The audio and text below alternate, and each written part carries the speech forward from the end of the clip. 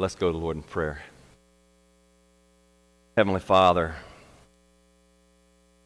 Lord, as we come now to opening up your holy, inspired, and inerrant word, Lord, we come seeking you, expecting you to teach us today, Lord. So, Lord, I pray that you would open up our hearts and write your eternal truth on our hearts. Change us, O Lord, today. And Lord, most of all, let us see Jesus. Let our hearts grow fonder of Jesus as we study about the crucifixion, Lord. Let us see what you accomplished through Jesus on Calvary's cross for our sake. These things I pray in Christ's name. Amen. If you have your Bibles with you this morning, you can turn with me to John chapter 19. John chapter 19. We are in our Easter series. Last week we looked at John 18, and now today we're going to look at 19. We're going to focus in this morning on John 19, the last part of 16 through verse 30. John 19, 16 through 30. Now, there are certain events in history that are pivotal. They're pivotal points that really change everything, change life as we know it. For example, December 7th, 1941. Most of you know that date because that was the date that Pearl Harbor was attacked. It was a day that changed the course of American history. It caused us to enter into World War II, a war that still affects us today. And you know September 11th, 2001, the 9/11 attacks. That day, I remember that day. Got up, went to work, everything was fine, and then got the calls about the attack. And that day, everything changed. America changed. Go to the airport today, you see the change that was made still affecting us today. It was a pivotal point in history. Well, today we're looking at the most pivotal point in all of history. An event that happened somewhere around AD 33, 34, and that is the crucifixion of Jesus Christ. That was an event that changed everything.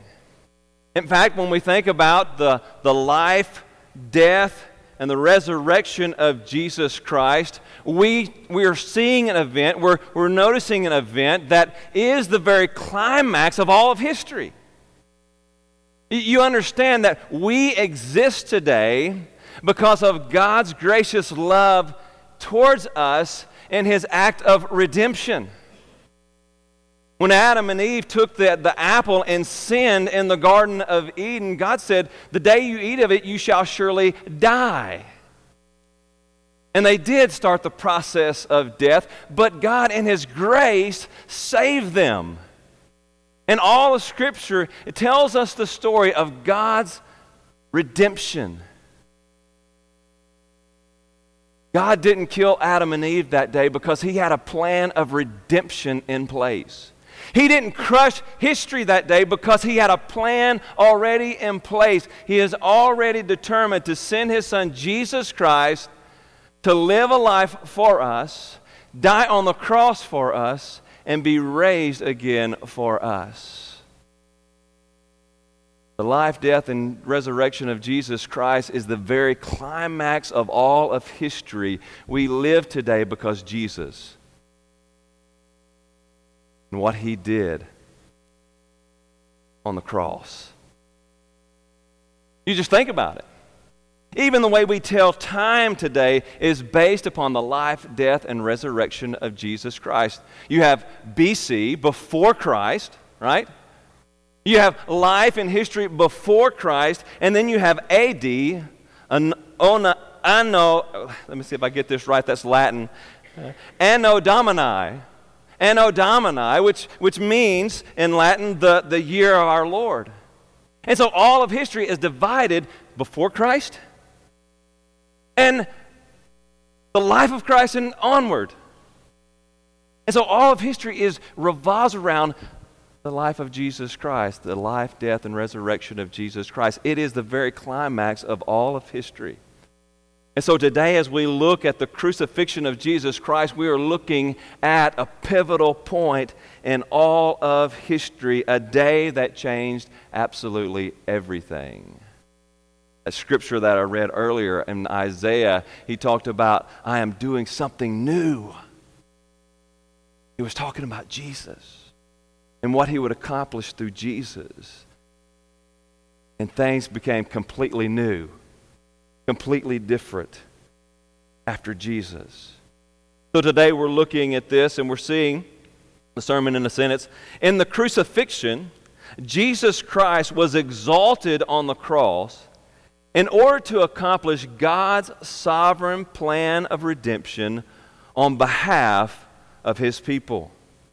Let me say that again. In the crucifixion, Jesus Christ was exalted on the cross in order to accomplish God's sovereign plan of redemption on behalf of his people, on your behalf. You're Christian. So today I want you to know. I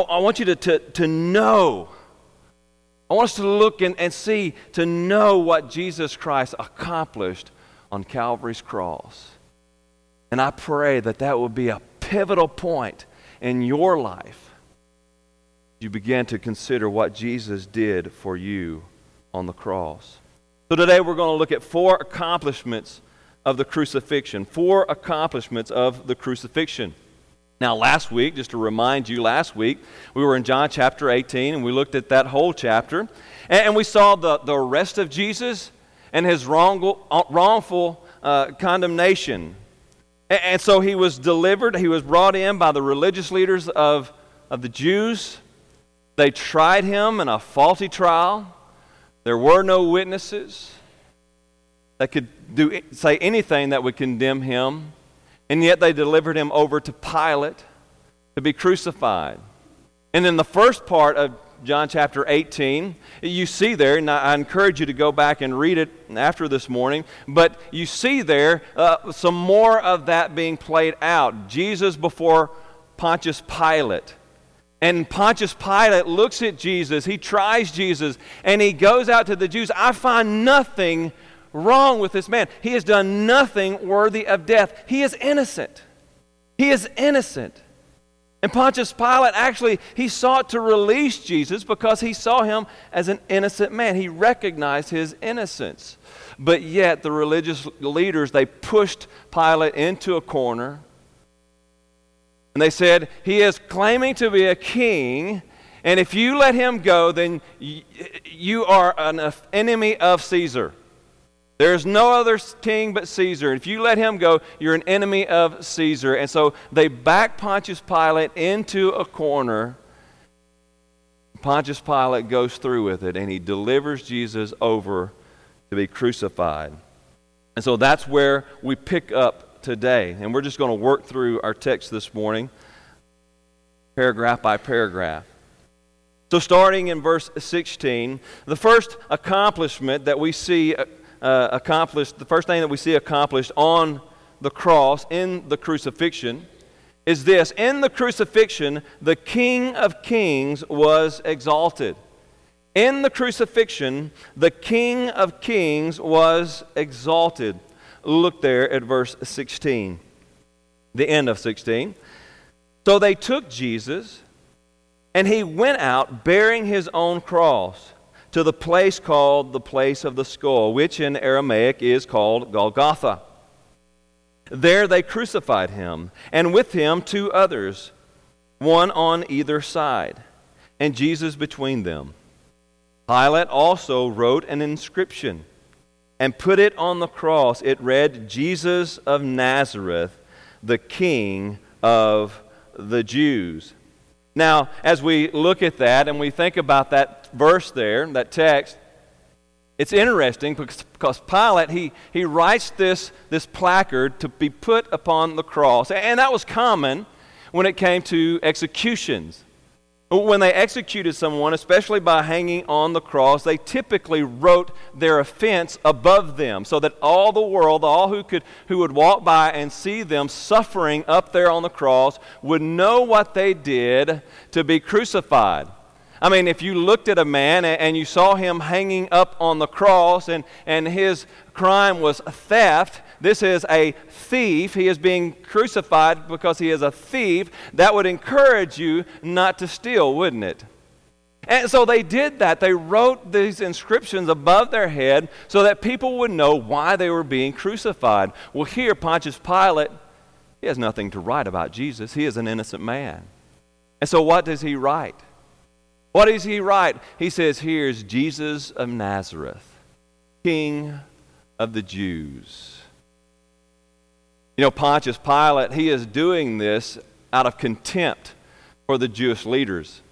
In fact, when you read on there, it says down there at the end in verse 21, so the chief priest of the Jews said to Pilate, do not write the King of the Jews, but rather this man said, I am King of the Jews. And Pilate answered back, what I have written. You see, Pontius Pilate, he is doing this out of contempt for the Jews. He hates the fact that they backed him into a corner. He wanted to let Jesus go. But they backed him up into a corner and they put his leadership on the line. You're no friend of Caesar if you let Jesus go.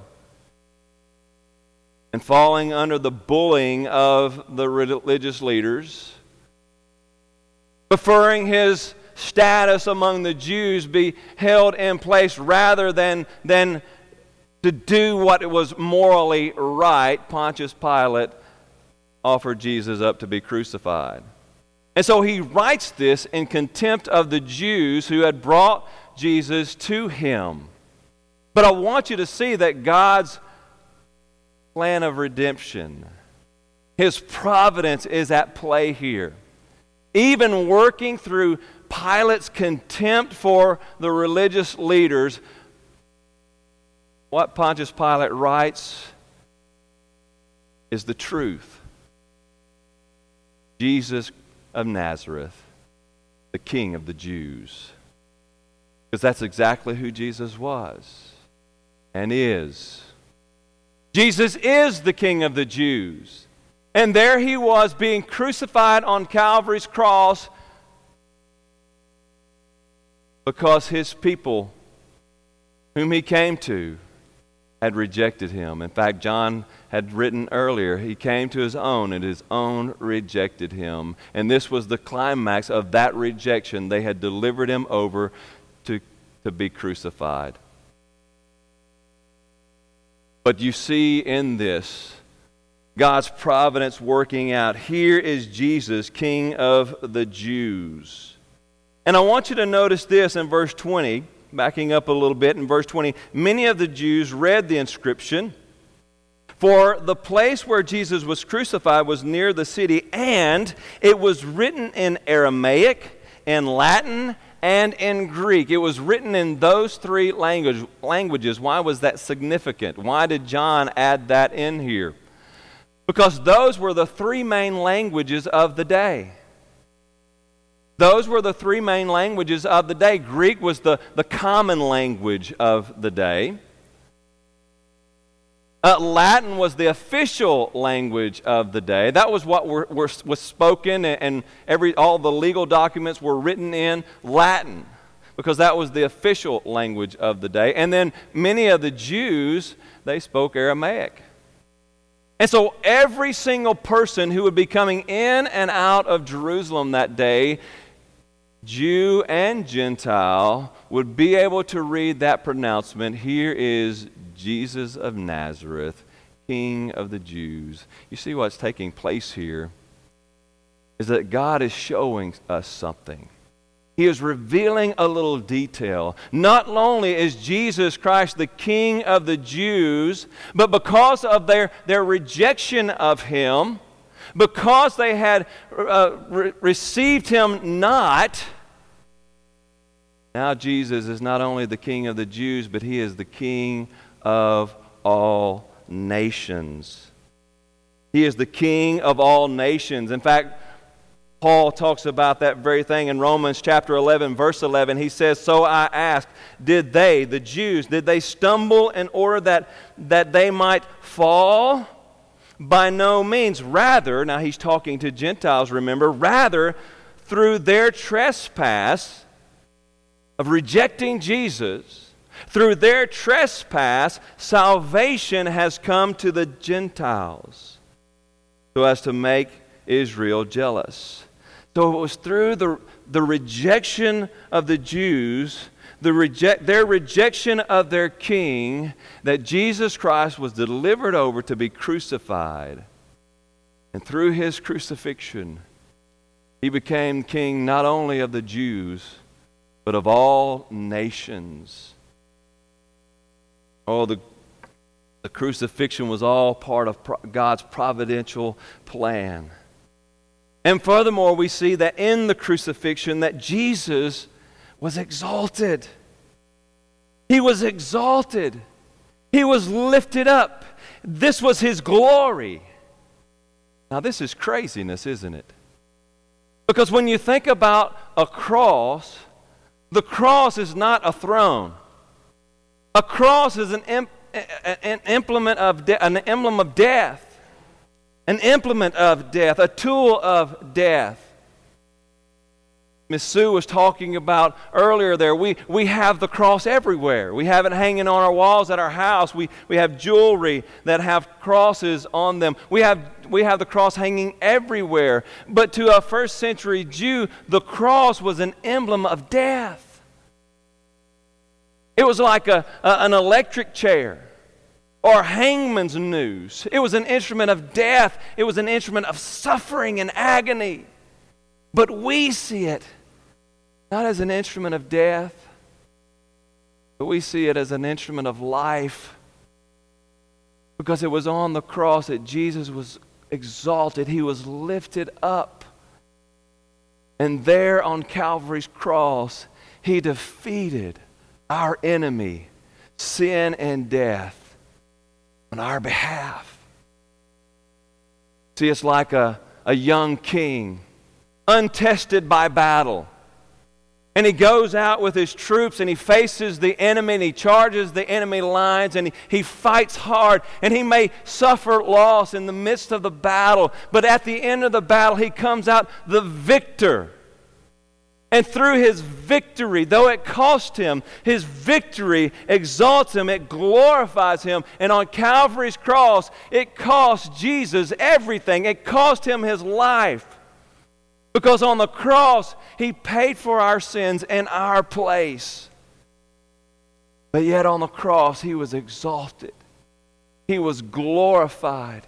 Because on the cross, he won the victory for his people.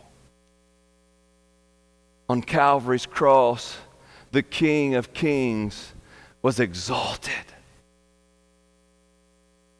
Oh, dear friend, in the crucifixion, Jesus was not defeated, but Jesus was exalted as he won the victory for us. John 1:11 through 12, he came to his own, and his own people did not receive him, but to all who did receive him, and let me put that in present tense, to all who do receive him, he gives the ability to become children of God. Do you receive him? Have you received him? Is he your king? If he's your king, he's won the victory over sin and death. You can trust in that. If he's not your king, you've got to face sin and death on your very own. Trust him today. Trust him today. In the crucifixion, the King of Kings was exalted. Second, in the crucifixion, God's sovereign will was fulfilled. In the crucifixion, God's sovereign will was fulfilled. Look there at verse 23 through 24. When the soldiers had crucified Jesus, they took his garments and divided them in 4 parts, 1 part for each soldier. Also his tunic. Now, tunic, let me tell you, a tunic was a piece of a cloth that was worn next to the skin. So it's under everything else. We think of our undergarments. That was his undergarments. It was a little different than what we wear, but it was his undergarments. It was that thin piece of material that was next to his skin. And so they take the tunic, and it says there, but the tunic was seamless, woven in one piece from top to bottom. Now that's significant. That's a significant little detail that John gives us there. The fact that his tunic was solid, that was seamless, is an important detail because that tells us that this was actually a rather expensive garment. I mean, to have a tunic that was seamless, that had no seams in it, that was only the wealthiest of the wealthy could afford such things. And we know Jesus wasn't the wealthy of the wealthiest, right? He was poor. He had nothing in his earthly life. He said the fox have their dens and the birds have their nests, but the Son of Man doesn't even have a place to lay his head. So he had nothing, but here is the thing. He had someone along the way, one of his disciples, because he did have some disciples who followed him who were wealthy, and one of them loved him and gave him this extravagant gift, this tunic that was seamless.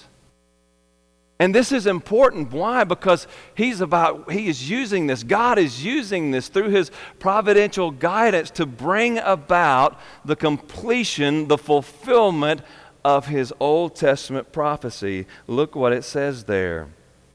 It was seamless, woven in one piece from top to bottom. So they, the soldiers, said to one another, "Let us not tear it, but cast lots for it to see whose it shall be."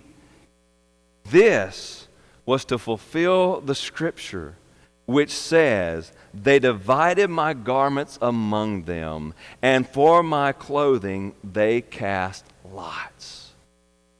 You see, God's providential hand is at work in all of these little details to bring about the complete fulfillment and the perfect fulfillment of his plan of redemption.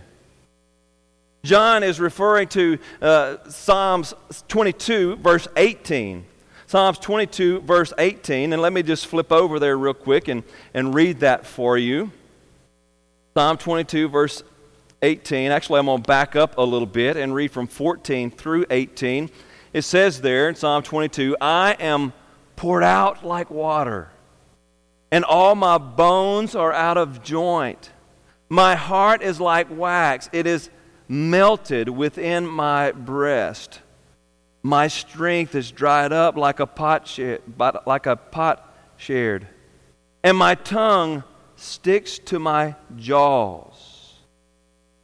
You lay me in the dust of death, for dogs encompass me, the soldiers and the other mockers encompassing Jesus. A company of evildoers encircle me. They have pierced my hands and feet. I can count all my bones. They stare and gloat over me. They divide my garments among them, and for my clothes they cast lots. God wrote that prophecy through David hundreds of years before Jesus was ever born. And through every little detail, even through this tunic that was so valuable that the soldiers wouldn't rip it in two and divide it among them, but instead they cast lots, fulfilling the fullness of God's plan, the fullness of his word. Oh, dear friend, let us see that we can trust God's word.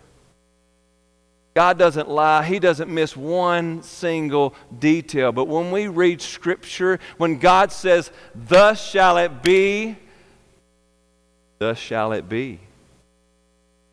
He worked out every little detail to fulfill His sovereign will in the crucifixion of Jesus Christ. God is sovereign over everything.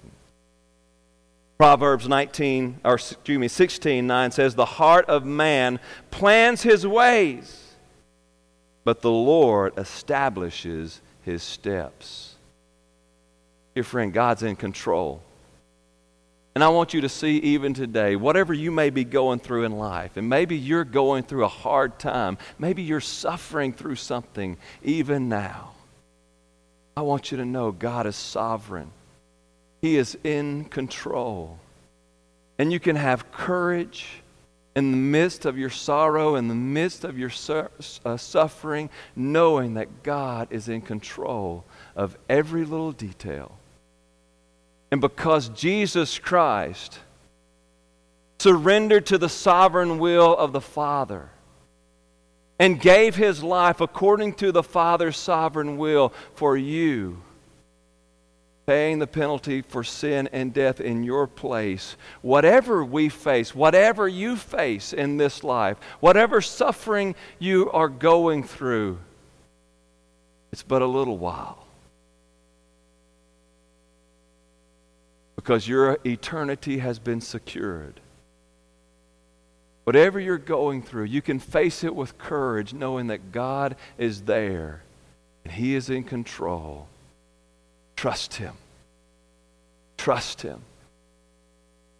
For He died to give you eternal life.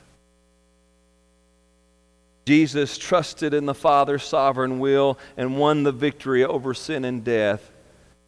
You too, dear friend, can trust in the Father's sovereign will, no matter what it is you may face, because Jesus has won the victory over sin and death in your place. So in the crucifixion, the King of Kings was exalted, and God's sovereign will was fulfilled. Third, in the crucifixion, Jesus lovingly cared for His own. Jesus lovingly cared for His own. As we look at this, back over there, as we look at that next section of Scripture, we see the loving care of Jesus Christ even in the midst of His suffering. Look there at verse 25 and 27. So the soldiers were doing these things, but standing by the cross of Jesus were His mother and His mother's sister, Mary, the wife of Clopas, and Mary Magdalene. When Jesus saw His mother and the disciple whom He loved standing nearby, now the disciple whom He loved, that's John's name for himself in this gospel. When you read through the Gospel of John, you'll see from time to time the disciple that Jesus loved. He's talking about himself. This is John who is standing there by the mother of Jesus, Mary, the mother of Jesus. And so as he sees them standing nearby, he said to his mother, "Woman, behold your son." Then he said to his disciple, "Behold your mother."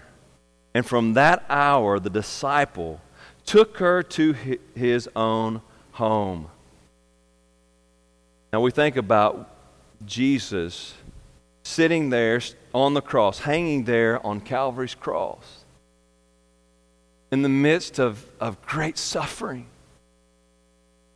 Here he is, he has been arrested and wrongly condemned. He has been crucified, hanging there in misery and agony. He has been humiliated.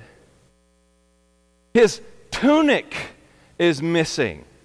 They have stripped him completely naked. I know that we see in the pictures, you see Jesus hanging on the cross with a loincloth, but that's just for the sake of modesty. In actuality, he was completely naked, hanging there in complete humiliation before this big crowd, looking at him, spitting on him, mocking him. "Come down from there if you're the King of Kings. If you're the King of the Jews, why don't you come down? If you're the Messiah, why don't you come down? Oh, you can save others, but you can't save yourself." Completely humiliated. And yet in the midst of all of this, he looks down. Not concerned for himself. That's why he came. He came to suffer. He came to be humiliated for us. He came to die for us. And he looks down from the cross and he sees his mother, right? He's been completely abandoned. All that's left are these four women, one including being his mother, and one disciple, John. And he looks down with no concern about his own situation. And he looks at his mother and says, "Woman, behold your son," pointing to John.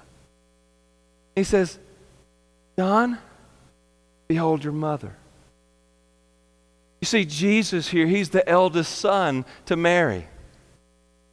Now, we notice that all the other brothers and sisters, because Jesus had some half-brothers and sisters that were born to Mary and Joseph after Jesus. Jesus was born of a virgin birth, but after Jesus, Mary conceived with Joseph, and you had people like James, who wrote the book of James, and Jude, who wrote the book of Jude. But at this point, they don't believe in Jesus. I mean, that's just that knucklehead that used to wrestle with us.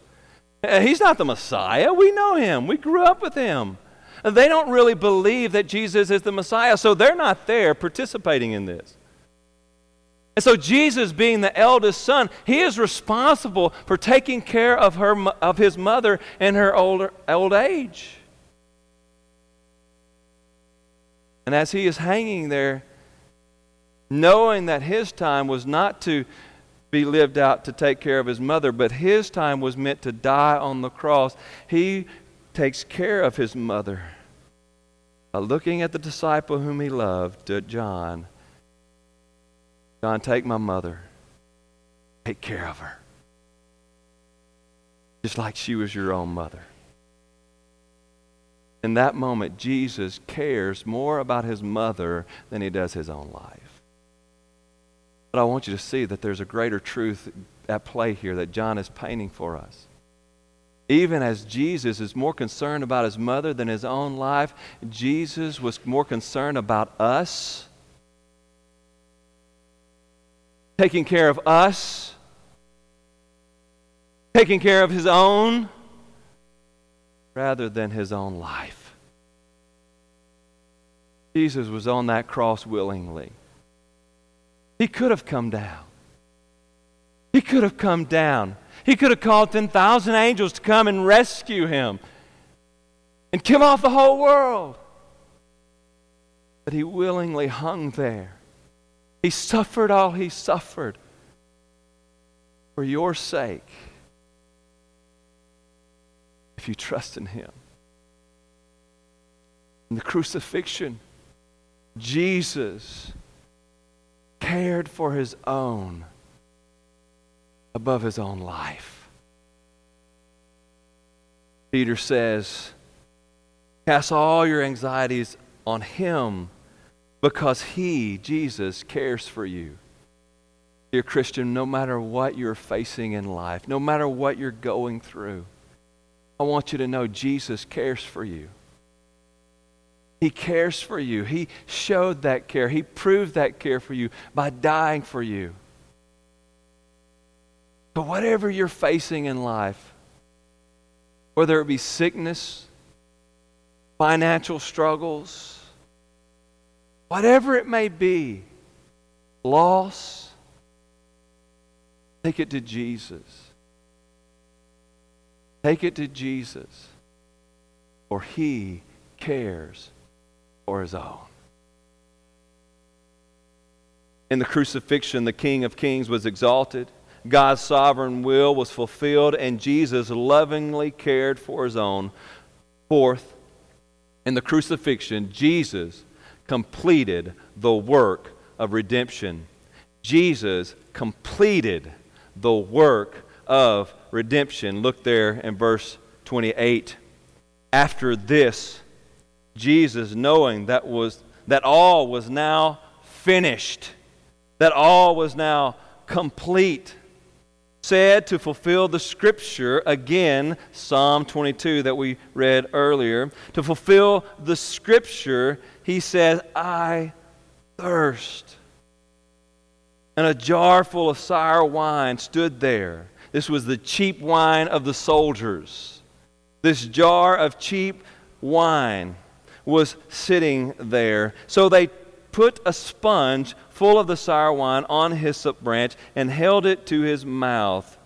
And when Jesus had received the sour wine, he said, it is finished. And he bowed his head and gave up his spirit. Now notice, and if you're familiar with the story, you know that especially in Matthew and Mark's gospel, they tell that at the beginning of this whole process, Jesus was thirsty, and they offered him wine mixed with another substance that one of the Gospels calls gall. Now, gall was a chemical that they put into the wine that they would give to those who were being crucified to kind of numb the suffering a bit. It was like a bit of a pain pill, if you will, that would help numb the suffering. And that, Jesus said, I don't want that. Don't give me that. Because Jesus, when he went to the cross, he needed to take the full suffering on. He needed to feel every ache, every pain, every tug of the nails for us. It didn't need to be deadened, and he refused the wine with gall. But now, you see, now at the end, it has all been finished. It's all been completed. Every ounce of sin has been paid for. Jesus had paid it all with every ounce of his being, even to the point that his throat is now scratchy. He has suffered thirst, excruciating thirst for us. And there at the end, once all the suffering had been accomplished, once he realized it was finished, it was complete, he cried out, I thirst. And they give him this cheap, sour wine. And it goes and it softens his throat enough so that he might clear his throat. And there, hanging on Calvary's cross, he takes a big breath and cries out, it is finished. Father, into your hands I commit my spirit. And Jesus gives up his spirit. Notice it says he gave up his spirit. His spirit wasn't taken from him. His life wasn't robbed from him. Those soldiers didn't kill Jesus. Jesus gave up his life. And everything had been done. Every ounce of sin had been paid for. He died, giving up his own life for us. I want you to see, dear friend, that Jesus completed. He finished the work of redemption that God had given him to complete. He completed it through his life of obedience to the Father. Right? He fulfilled the positive commands of the Father, the law. He had completed the will of God for us. Because we can never fulfill the will of God fully. We are disobedient. We would rather do our own thing than follow God's way. We are disobedient. We need that positive righteousness. We need that obedience added to our account. And Jesus, he completed the obedience, providing complete righteousness for us. And then on Calvary's cross, he died, receiving the negative aspects of the law, the punishment of the law for sin, for disobedience, for us. And He completed every bit of the work. There's nothing, not one thing left to be paid. Dear friend, I want you to know today there's nothing that you can do to save yourself. Furthermore, there's nothing that you can do if you're a child of God, if you're a servant of Jesus Christ, there's absolutely nothing you can do to rob yourself of your salvation. Jesus completed the work. There's nothing left for you to do. Nothing.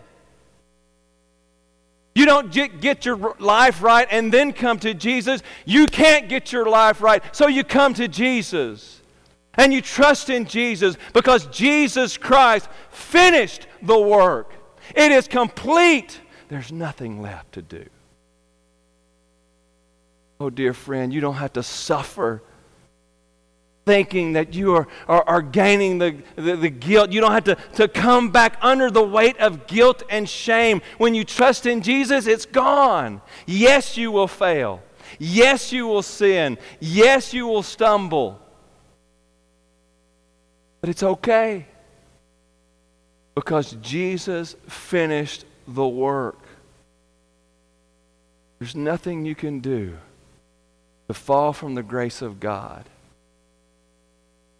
There's nothing you can do to save yourself, and there's nothing you can do to unsave yourself because Jesus finished the work for you. You see how freeing that is? Now we don't live trying to please God so that God doesn't get angry with us. We don't have to live so that we avoid the judgment of God. It's already been taken care of for us. Now we live in obedience out of love for what Jesus has done for us. No longer slipping under guilt, but living in complete freedom. Lord, I messed up today. I messed up. Thank you in Jesus Christ. You're not going to hold that against me. And tomorrow, I'm going to get up and I'm going to live for you again.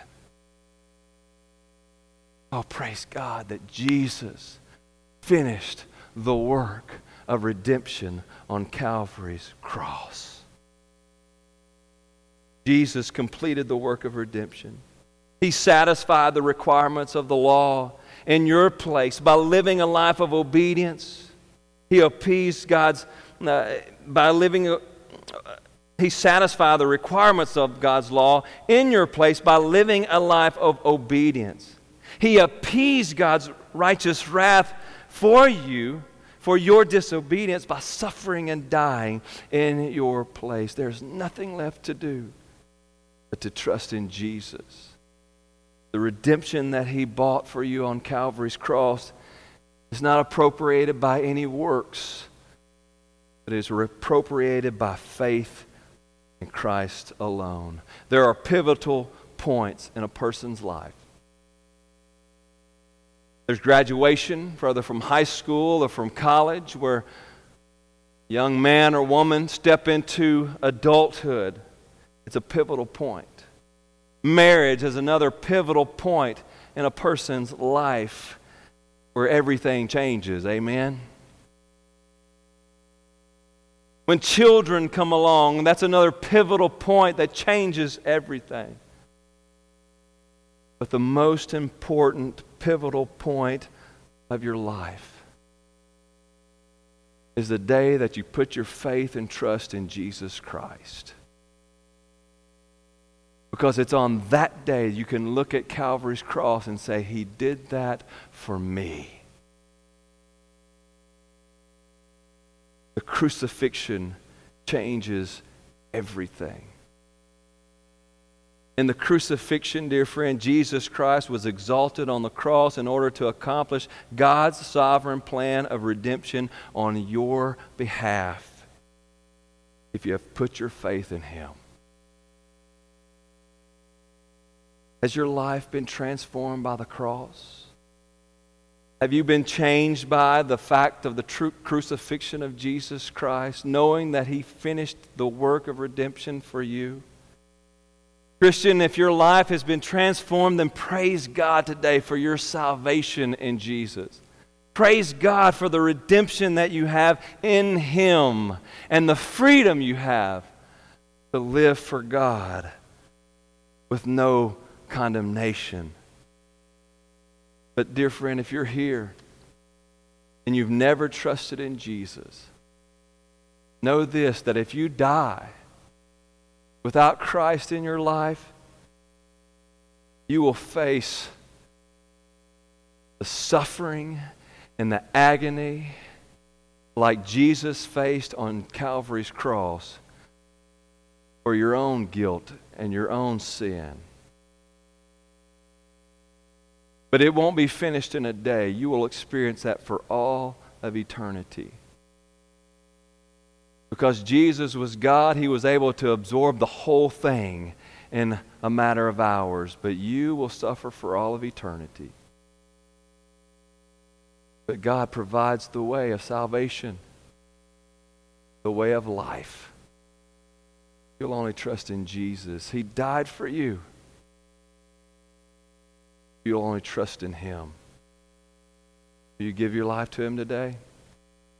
Oh, Heavenly Father, we thank You for the message of the gospel that Jesus Christ, Lord, You died for us on Calvary's cross. And today, Lord, You live for us in Your heavenly kingdom. Oh, Lord, let us realize the freedom that comes in Your redeeming act. And let us live in freedom for Your glory. Oh, and Lord, if there's any today who do not know You, Lord, pierce their hearts today. Let them know Jesus. Let them see You and know the work You have done for us. This I pray in Christ's name. Amen. Stand with us if you will.